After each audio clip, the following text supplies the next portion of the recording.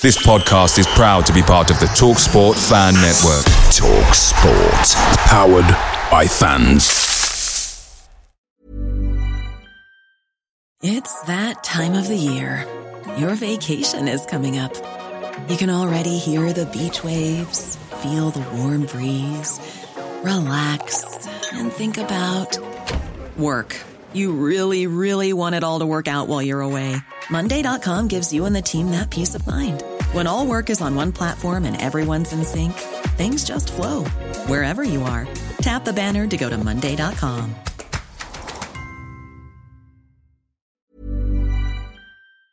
The TalkSport Fan Network is proudly supported by McDelivery, bringing you the food you love. McDelivery brings a top-tier lineup of food right to your door. No matter the result, you'll always be winning with McDelivery. Order now on the McDonald's app and you'll get rewards points delivered too. So that ordering today means some tasty rewards for tomorrow. Only via app at participating restaurants. 18 plus. Rewards registration required. Points only on menu items. Delivery fee and terms apply. See mcdonalds.com. Good morning, this is Talking Devils, the leading independent Manchester United podcast. I'm your host, Wayne Barton, joined by Manchester United legend Paul Parker.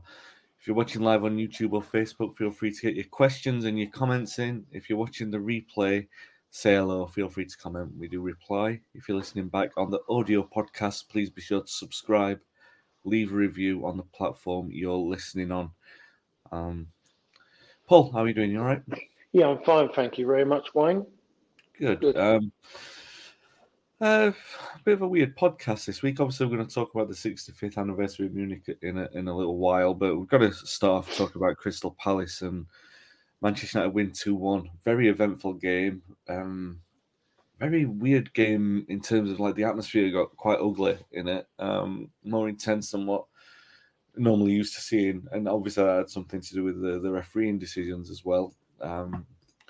Before we get started, Ben says, good morning, Ben, hope you're well. United win 2-1, they score an early penalty. Bruno Fernandes, I don't think there's any doubt with the penalty, the guy's got his arms out.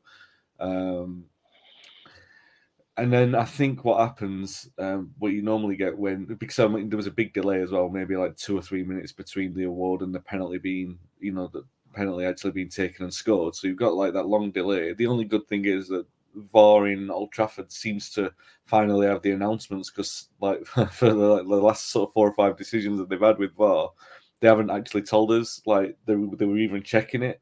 But they did that. It took about 2 or 3 minutes.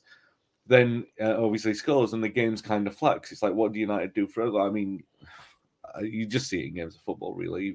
It's one of those age-old problems. Palace sort of sniff that they could get back into it. Ten Hag makes a couple of changes where he brings on Garnacho. Garnacho does really well, helping Shaw set up Rashford for the goal. In fact, that's a fantastic team goal. And you think game over. United can see the game out. In the level of comfort that they kind of need at this moment in time. But then there's a melee started on the sideline. Anthony's thrown into the barged into the advertising board, and it starts like this massive sort of riot between the players. It looks like, Anthony and some antagonist, but even if Anthony's the antagonist or whoever nudged him into the boards, they're going to get yellow cards. The referee goes and checks VAR again, and he sends off Casemiro.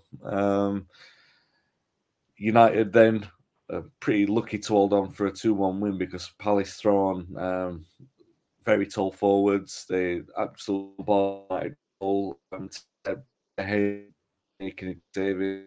Palace do pull a goal back, but United hold on to win 2-1. And in fact, towards the last 2 or 3 minutes of injury time, they're quite comfortable. They're pushed up and attacking in the left and holding on onto the ball in that area. We'll talk about Casemiro on the red card in a moment, Paul, but all in all, United probably worthy of the win. Yeah, I think you have to look. Sometimes you know that United are on a tough schedule and everything's ain't going to be great and rosy in a situation. Sometimes a game against Palace, they can be party poopers when they travel away from home to the big boys, and so you just take it. It's as simple as that, and you grab hold of it, and there is going to be that moment. Palace have got that bit about them that they can sometimes go and nick something. So I think we're going to have to say, really, you call that a good 3 points more than anything, really. That's how you look at it. It's easy to come out and say should have done better against them, but if it means you don't get a great performance in a game like that, and you look at the situation, you just take you take the win. You take the win and you look at it and say, did you justify winning the game? I think we have to say United did justify it. Did they play well? No, not really. But they got through it.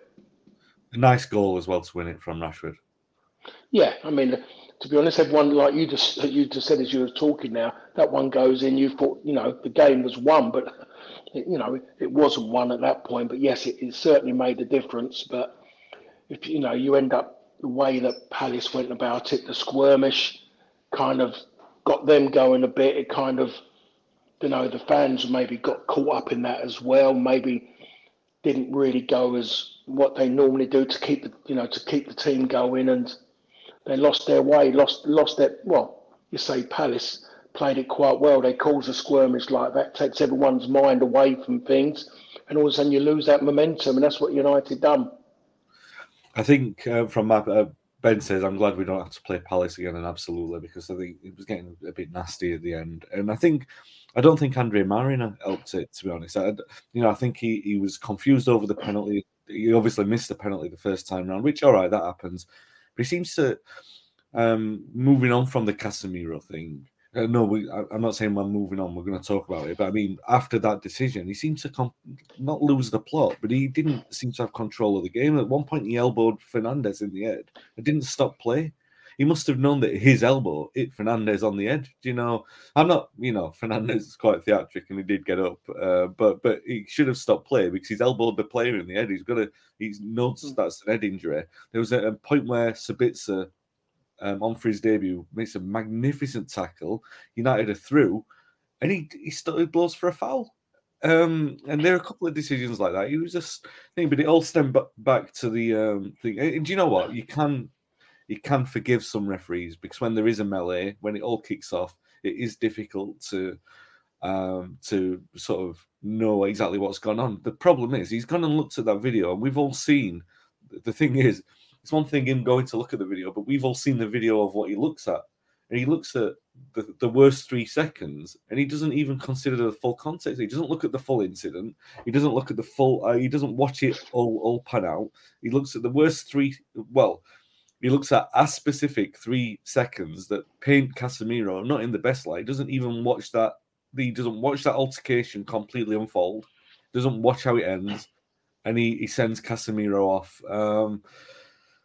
And he's going to be banned for 3 games. United run the risk of a frivolous appeal, which would make it 4 games, and that would make him an absentee for the Carling Cup, Carabao Cup final against Newcastle, which obviously United are probably apprehensive to do. It's a bit of a, even though, you or I might think, it's a fair chance of winning that appeal. How much do you trust the appeal process? It's one of those things. I mean, talk me through what you thought of that decision, because I looked at it at the time, obviously didn't know what went on, and then watching it afterwards, it's like, oh my god, how was he being sent off for that? Well, there we are. I'll take the latter there. Exactly the same. And his mind it wasn't. I don't think it was about him making his own mind up. I think he was told. He was shown what was needed to show to prove the point of whoever it was who was made the decision he needs to be sent off. Because there's the situation with Fred, with Ayew, that was proper aggressive. With something like that, the time it went on, you pick out one red shirt and you send them off. When in theory he was holding the shirt, he wasn't an aggressive, round the neck aggressive. You can see him afterwards that it was just a case of him pulling him away. Casemiro's character doesn't show any aggression at all when he plays on his face or anything like that. And sometimes you have to look at people, and he hasn't done that. And how can you pick out him, as said by Ten Hag, and only pick out the one player? It doesn't make sense. So I think there's a case in point with the Fred situation. For the argument is to look at that and look at that, it's both of them or none of them. Make your mind up. Who's the people? Who are these people who are in their little broom cupboard, as I call it, near Heathrow? Why have they gone to him and not gone to IU for his one? Because that was serious aggression. And I've seen IU playing a lot of times, and he is like that. He is quite aggressive. The plays he's faced, if things ain't going his way, he does get that way. Yeah. It was just a strange one, and I think there's a point to go and do it because I think the three games he's going to miss. As much as you're talking about a final, you're talking about Premier League games, Wayne, and it's important for me. They're in a great position, United, to get really stable in that pack of four, and something like this, which is minimal, it wasn't a 2-4. I'll tell you what, he's sending off. His second yellow in that game. What game was it? The Palace game. The yellow that he got. Yeah. So the yellow he got, the challenge he made, which could have been deemed a red card challenge because both feet are up, was worse than that. Oh, absolutely, yeah. 100%. So I don't see. You're talking about it could be an extra game and miss a League Cup final. League Cup finals, great for him to be his first season in the UK to play in the final. But it'd be great. But I think the three games are important, and you want your key players. I really do think they should go for it because there's enough argument there to say why was he sent off when he was more about him trying to control a player and pull him away. Yeah, that's me. Yeah. But they've got obviously lawyers, and like you just mentioned at the end there again, Wayne, is that you don't know who's going to be sitting there to make that decision, because I still say, and it is that way in the way that life is. It's a boys' club. Yeah, and that means it's a boys' club. And they'll all protect each other. And Andre Mariner made a massive mistake, and just during that game, like you say, the way he had no control of it. And sometimes I think as a referee, after so long, you can't. It goes. And I think Andre Mariner is in that position now where he might just have to step down from where in the situation is at that level of football. Yeah. Well, Ben says, to play devil's advocate, the angle we get on TV for most decisions, unless VAR is involved, isn't usually the same angle the ref has. And that is fair. But I also think that then you've got to use whatever footage is available to see the full process play out. Because I think, obviously, there's a second angle that we've seen that's gone viral from a fan in the stands where they're behind it and you can sort of see from the start of it that what Casemiro's actually doing. He hasn't actually got his hands around his neck, he's got him on his collar, and what he's actually doing, there's the momentum of the situation where he's kind of like, we know what Old Trafford slopes on the pitch, he's kind of holding him, making sure that he doesn't fall down, he's actually helping him out, and at the end they give each other a hug. Will Hughes turns around after Casemiro gets sent off, puts 6 fingers up to the crowd, and he's trying to inflame an already sort of nonsense situation, making it needlessly worse. All right, getting some needle like that, it doesn't really matter. He's a Liverpool fan, then fair enough. But I think you've been helped out, and that's the sort of nonsense that I don't get.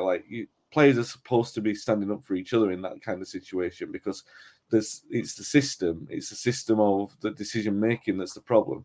That player's actually helped you out there.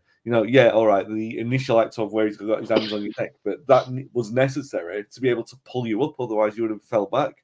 And then it ends with a cuddle. With a cuddle. You can see that he's absolutely fine. And Will Hughes' face was not somebody who was being strangled. Because if someone's doing that round the throat, you are going to panic and you're going to maybe do something silly. You might swing an arm. He had it round him, but he wasn't in that kind of way. You look at Fred's face when we're by you, and it's not a good look. Yeah. You could see Fred is like kind of, react. He could have reacted at any time if someone had done that to him or was doing it to him, and he could have swung an arm or something. So that one for me is wrong. I haven't heard anything mentions ifs and buts and maybes whether or not they're going to contest it, but I think it's there. It's the wrong decision, and you've got to take every opportunity to take them to task at this moment in time. And I say it again, I've said it 1,000 times, they need help in there.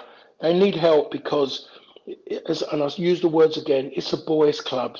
boys club thing now. It's a fact of life. It can't be helped. And now you might just need someone in there just to spice up and look get more independent there again, an ex-player, and then you might have to keep changing that player to get different things, because we do get that way. We do suddenly get favouritism. We do sometimes not like something someone's done has made you irate, so you decide that you're not going to give them anything anymore. Yeah. And that's all going on. It happens. You can't say it doesn't happen because it's human nature. So it has. So that is why that's come about. As far as I'm concerned, it was totally wrong, but they went and done that. I find funny is that they used to say about the stuff that Casemiro does. Although I don't see him as a sort of cynical player in the way that Fernandinho was, because people would sort of credit Fernandinho for the tactical fouls and stuff like that. Casemiro's too good for that. Like he wins tackles, but I think there's been the kind of narrative. Yeah, all right. The tackle at Palace was bad, and I happen to agree. There's a decent shout for him to be sent off there, but he's not an aggressive player in that he goes out to hurt someone. He's normally good, but I think there's probably been that narrative of trying to paint him like that, and that was probably in Mariner's mind when he goes to send him off, which is just ridiculous. But I go back to the point that I make about the appeals panel. They're probably going to be looking at that saying their response probably would be along the lines of 2 wrongs don't make a right. So it doesn't matter about the Fred incident. That's the referee missed that. It's all about, was he wrong to send Casemiro off? But Wayne, the thing is now that we now have opened a door now for what's been seen previous can be brought back and looked at. Yeah. The doors, because of VAR and that now. So it doesn't make any difference. They can go back, look at that, and they can tell him he made a mistake. And you watched him, you watch his manner when it was all going on. I don't mean get involved in it. Don't go in there the assistant referee seemed like he was involved, but I think he was more panicking about being knocked further down the slope.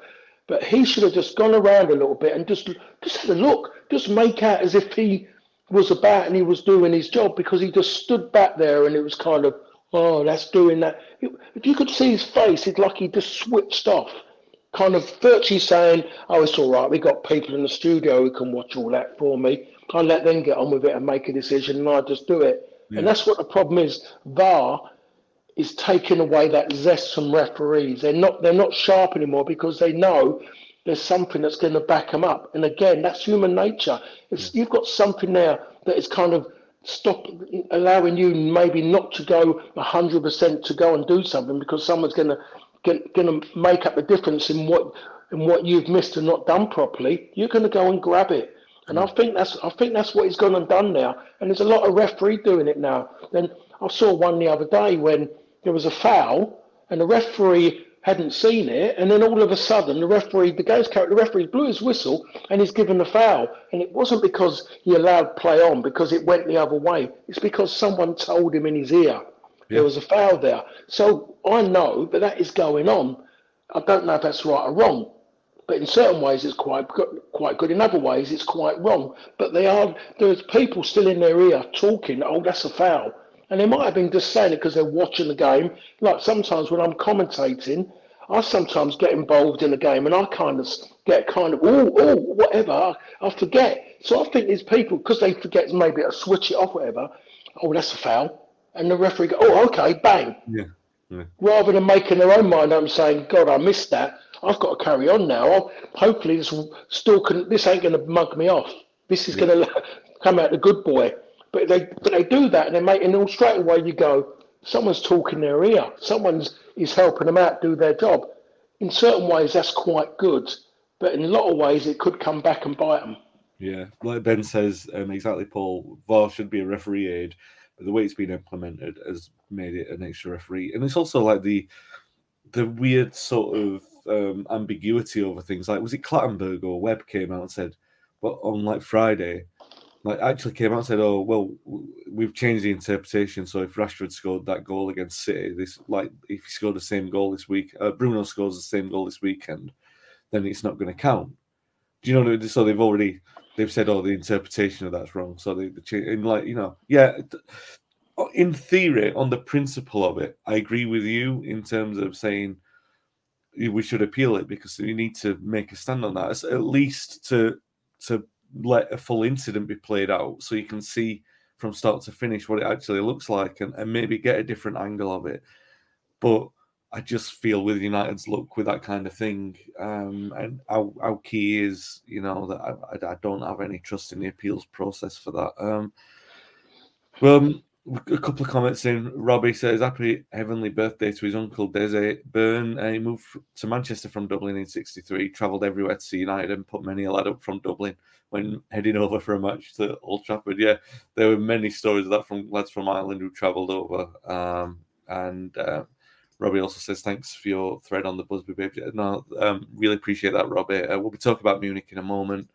But I talk, first of all, hang on, Ben does say about Casemiro, one last point. It is risky. We should be able to beat Leeds and Leicester without him on paper anyway. I mean, that's the thing, right? It's not just Casemiro, it's Casemiro and Eriksen, and both of them out of the side.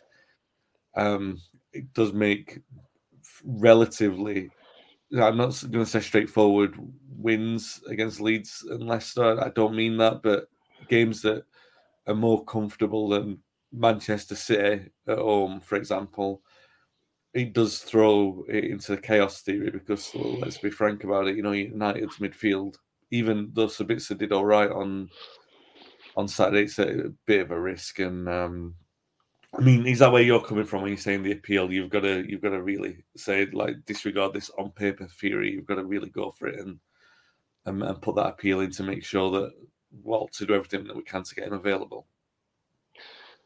I think so. I think it's worth it. I mean, all of a sudden you say, it's about, League Cup. And yes, it is important, I think, for the club, for Ten Hag, and for a lot of those players to be involved in the opportunity to some of them to win their first trophy. And I think they need it and understand that, yes, they've won that trophy, then it's important about then going to get the next trophy. And they need to understand to get that back, that kind of feeling that when you play for Manchester United, it is about winning games of football and winning trophies, not just as it had been previous. Well, I've got a Manchester United tracksuit and walk around and saying, look at me, and you haven't done anything. And there's a lot of players like that at United who haven't done anything, haven't achieved anything, but were still walking around as if like playing for United was enough. It's only enough when you've actually won trophies, because people won't be interested in you as a person if you haven't won trophies at Manchester United during your time. So, yes, the League Cup's important, but I think, as you said there, Eriksen and Casemiro make out for those for 3 games to get because they've both been integral in everything that since Ten Hag's been there. So you can't just turn around and, in my opinion, give that up so easy. Yes, there's a signing on loan who's coming on loan and looked very good when he come on. Yeah. But it's about, is he going to be able, him playing with Fred going to work for 3 games? We don't know. I don't believe it would work with McTominay, not at all. And I think a lot of fans now would totally agree with that now, that partnership isn't going to work. So you're looking at Fred and, to come in there and then him to play 3 games, in that kind of, well, you can't do a Casemiro role. So I think it's something worth, just because you look at the games, they are winnable games. They're games that they need at this time, given over this period as well. And you win those 3 games, and it makes it, it's important, 3 games to stay in the hunt, or to pull away in that pack of 4 to get a bit of security underneath. Yeah, it's crazy. 3 games, it might not seem like a lot in isolation, but it is, for the momentum of this season, particularly at this moment with Arsenal having the little wobble in the weekend that United have had. You never know what position they could be if they win those 3 games. And it might be the making of some of those players. Just one last comment on Casemiro, because we got a comment in. The problem with VAR, says T2 the Izzo, is that the ref never changes his mind after being called to the screen. Someone in a shed decided that Casemiro should walk. Yeah. We'll come on to the games against Leeds then. Strange, because we're going to be playing them back to back. Because obviously the home games rescheduled from when the Queen passed away earlier in the season. So we've got Leeds back-to-back games. I mean, you had something similar back in 91, 92 where it was just Leeds all the time. And I know from what we've talked about previously where you've kind of said, well, you looked a bit confused there, Paul. The cup games that we were playing at Ellen Road all the time. Yeah, I mean, we play them 3 times in 10 days? Something like that. Yeah. But when we've talked previously, we've kind of said like the Leeds are the kind of team that you want to play once in a while because you never look forward to playing them again or playing in front of their fans. So, and not because they're like particularly atmospheric or anything like that, just because it's bitter and a bit horrible, and not precisely what United need after a bitter end to the way that the game finished on Saturday. What do you reckon? They lost yesterday at Forest. From what I actually saw the game, I saw the first half hour. They played quite well. I don't think they deserved to be behind, but they were behind. They forced the Kilo Navas into a few saves. Not all of the magnificent saves. They just forced him into a few. Is it a good thing that United are getting them back to back when they're on a bit of a poor run? In certain ways, yeah, I would go with that, Wayne. To be perfectly honest, but again, Leeds. I mean, I'm gonna say it. They was unlucky, but there's been many a team got relegated from being unlucky. Many a team, and it just seems that way. They started so well, and then they conceded a goal out of nothing, and then we didn't see Dave Johnson's boy Brendan again. That was him out of the game, disappeared. He's walked away with the honour of scoring a goal, but he disappeared totally out of the game. Leeds were the better team throughout, but they've got nothing at the top end. Nothing at the top end at all. Want to play football all the time, everywhere and you can catch them out so many times because they overplay. The lad Strike, is it Strike? Playing on the left side. Leeds fans have been moaning about him for weeks, and the manager's still playing him. Just so many mistakes. Everything that happens on his side, his area. He's a calamity without a shadow of doubt. So, but those Leeds players will lift themselves. The home game, going there, the Leeds players will lift because they have to, because otherwise they won't be accepted by their own fans. And as we know, it's a massive game for Leeds. And that's what it's all about. It's a big game for Leeds. They'll come to Old Trafford, and it's a different kind of game. Yes, it's seen as a big game, maybe because of at Old Trafford, because what the grief and what some of the United fans have to put up with when they go there. But to Leeds, it's their be all and end all. It's it's the one that they waited for so many seasons to play after being out of the Premier League. And I'm quite sure there's a lot of Leeds fans that don't want this game because generally, as they know now, since they've been back in the Premier League, it's not the game they look forward to because all they do is concede goals and not score any. So on that side of it, it's a great double header, I think, at this moment for United, and it's one that you're going to go into where you know that a lot of the players are going to be lifted for it, especially when they go to Welland Road and hear the hate, see the hate. Feel the hate. I think I can say that as well. Yeah. And I never witnessed anything like that until I went there. I thought, I think I said this before. And I say it quite a bit because it's a fact. I got more abuse from playing for Manchester United at Ellen Road than what I did from being black. And it wasn't nice when I go in there when I played there for Fulham and for QPR. But I never realised how nasty and volatile that game and vile that game was at Ellen Road until I went there in a United shirt. It was incredible. Well, United, if we are to be without Casemiro and Eriksen, the one thing I will say is that at least we won both games without them against Leeds last season. So we'll see. But we're back to talk about those games for sure.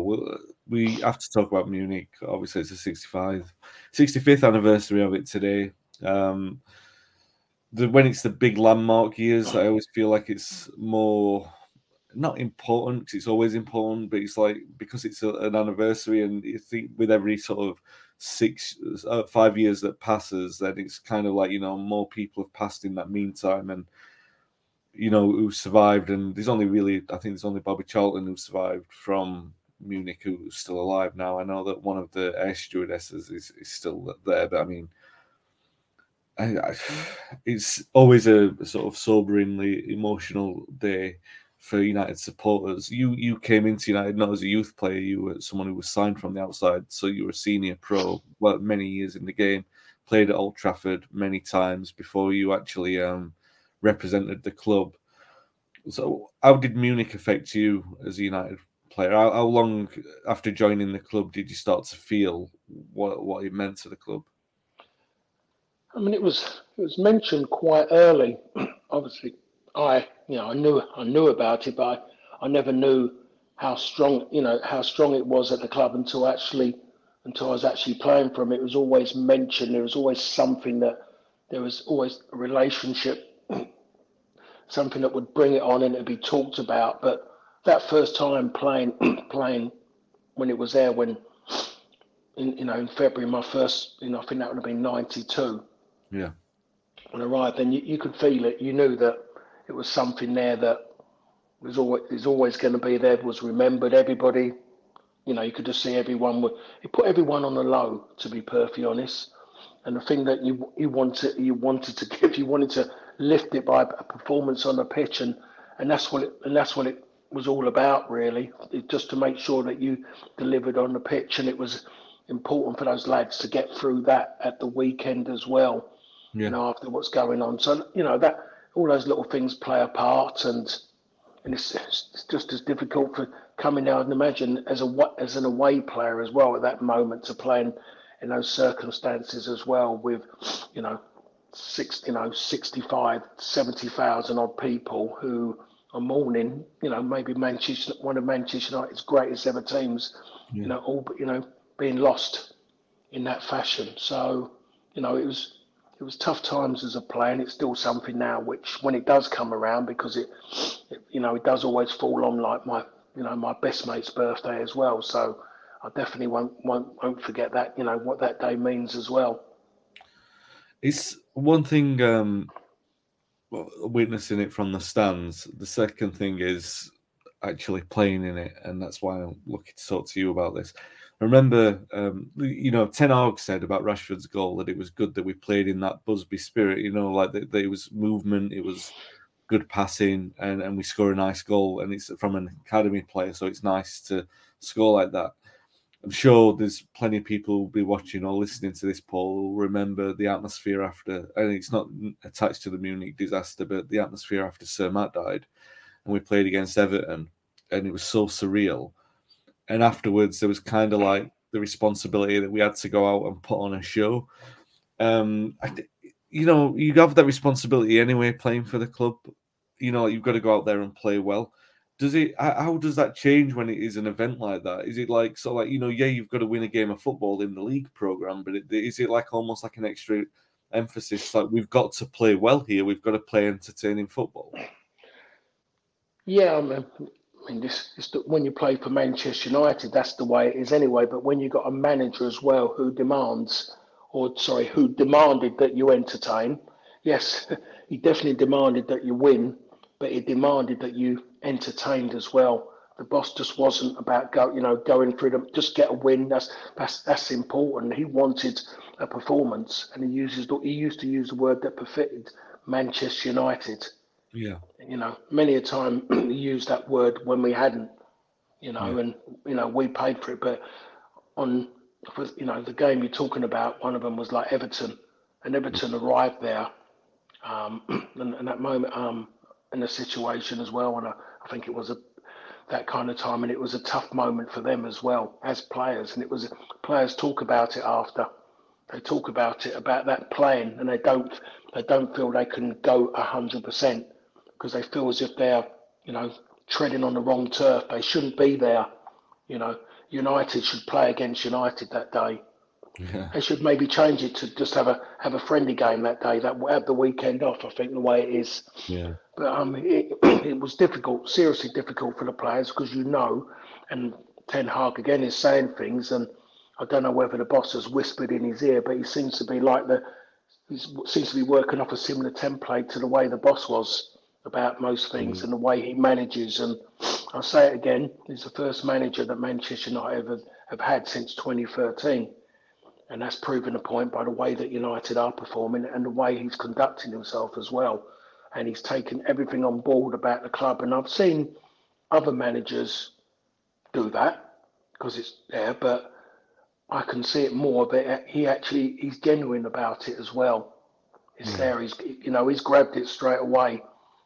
And just by the way the boss is, and it'd be interesting if the boss was the same way when he first around. But two things that we all knew that about when you played for Manchester United is you didn't disrespect the club, and you certainly didn't disrespect your teammates.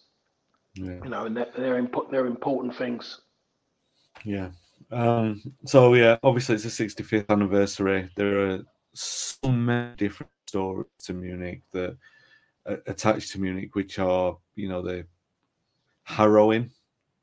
They're inspiring in a certain way. I mean, obviously you've got the passing of the players, Jeff Bent, Roger Byrne, Eddie Coleman, Duncan Edwards, Mark Jones, David Pegg, Tommy Taylor, Bill Whelan. You've got the staff, Tom Curry, Walter Crickmer, and Bert Wally. I mean, even Walter Crickmer, learn about the history that he had with the club, how important he was to setting up the youth system at the club, and how long he worked for the club.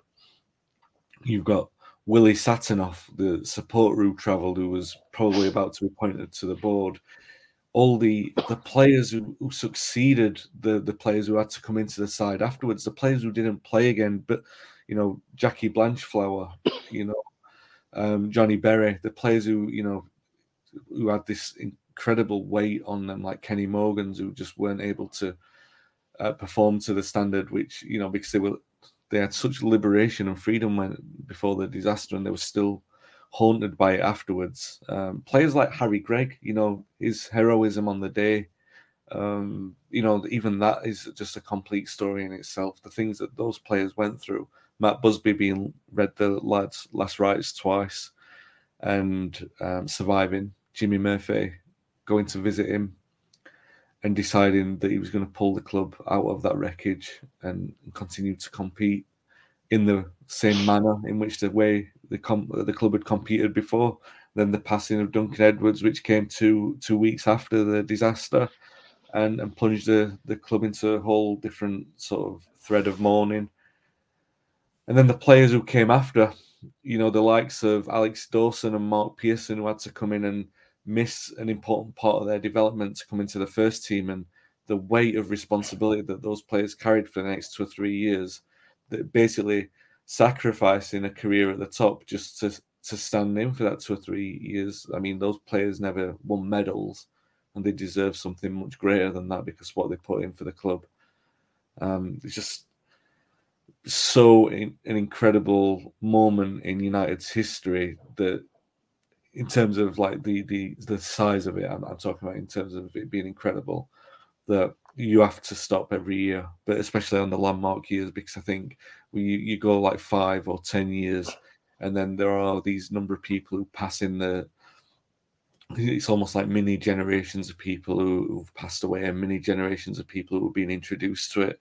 It's more important with that passing block of time that the younger generation are educated about what those players stood for. And I mean, you were lucky enough, Paul, to have rubbed shoulders with many of the survivors. You would have met so many of them. You would have known the kind of character that they had and the kind of humility that they showed. And Bill Foulkes and Bobby Charlton won European Cups 10 years after the disaster. You know what I mean? That kind of responsibility. Obviously, a complete generation has passed since then to make that alien for today's players, that they don't have. I'm not criticizing. That's just what time gives. Like, it's, I don't know. It's almost like it's an incredible psychological kind of dilemma. Is it a burden? Is it an inspiration? I mean, I just ask you before we close off, Paul. Is it a burden? Does it feel like a burden? Does it feel like an inspiration when you're pulling on that shirt, knowing what those players sort of not sacrificed, but because it wasn't a sacrifice, but what those players went through and what they gave Does it make it more of a burden, or does it make it more of a privilege?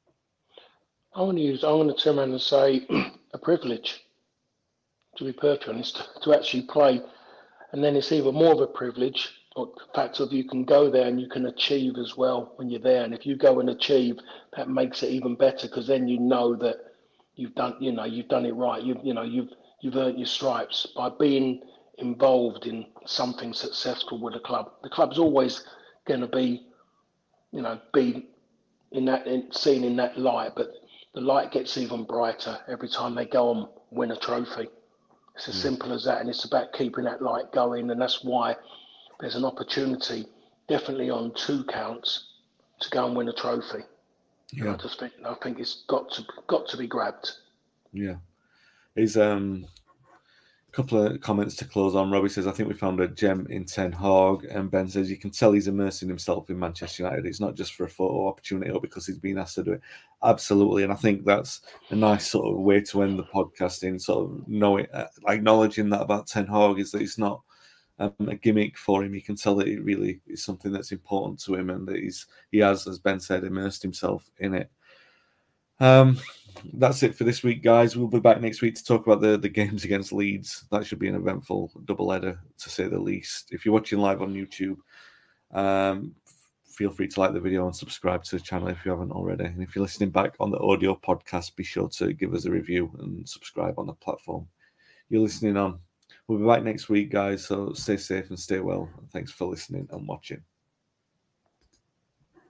Away days are great, but there's nothing quite like playing at home. The same goes for McDonald's. Maximise your home ground advantage with McDelivery. Order now on the McDonald's app. At participating restaurants, 18 plus, serving times, delivery fee and terms apply. See mcdonalds.com. Planning for your next trip? Elevate your travel style with Quince. Quince has all the jet-setting essentials you'll want for your next getaway, like European linen, premium luggage options, buttery soft Italian leather bags, and so much more. And is all priced at 50 to 80% less than similar brands. Plus, Quince only works with factories that use safe and ethical manufacturing practices. Pack your bags with high-quality essentials you'll be wearing for vacations to come with Quince. Go to quince.com/pack for free shipping and 365-day returns. This podcast is proud to be part of the TalkSport Fan Network. TalkSport. Powered by fans.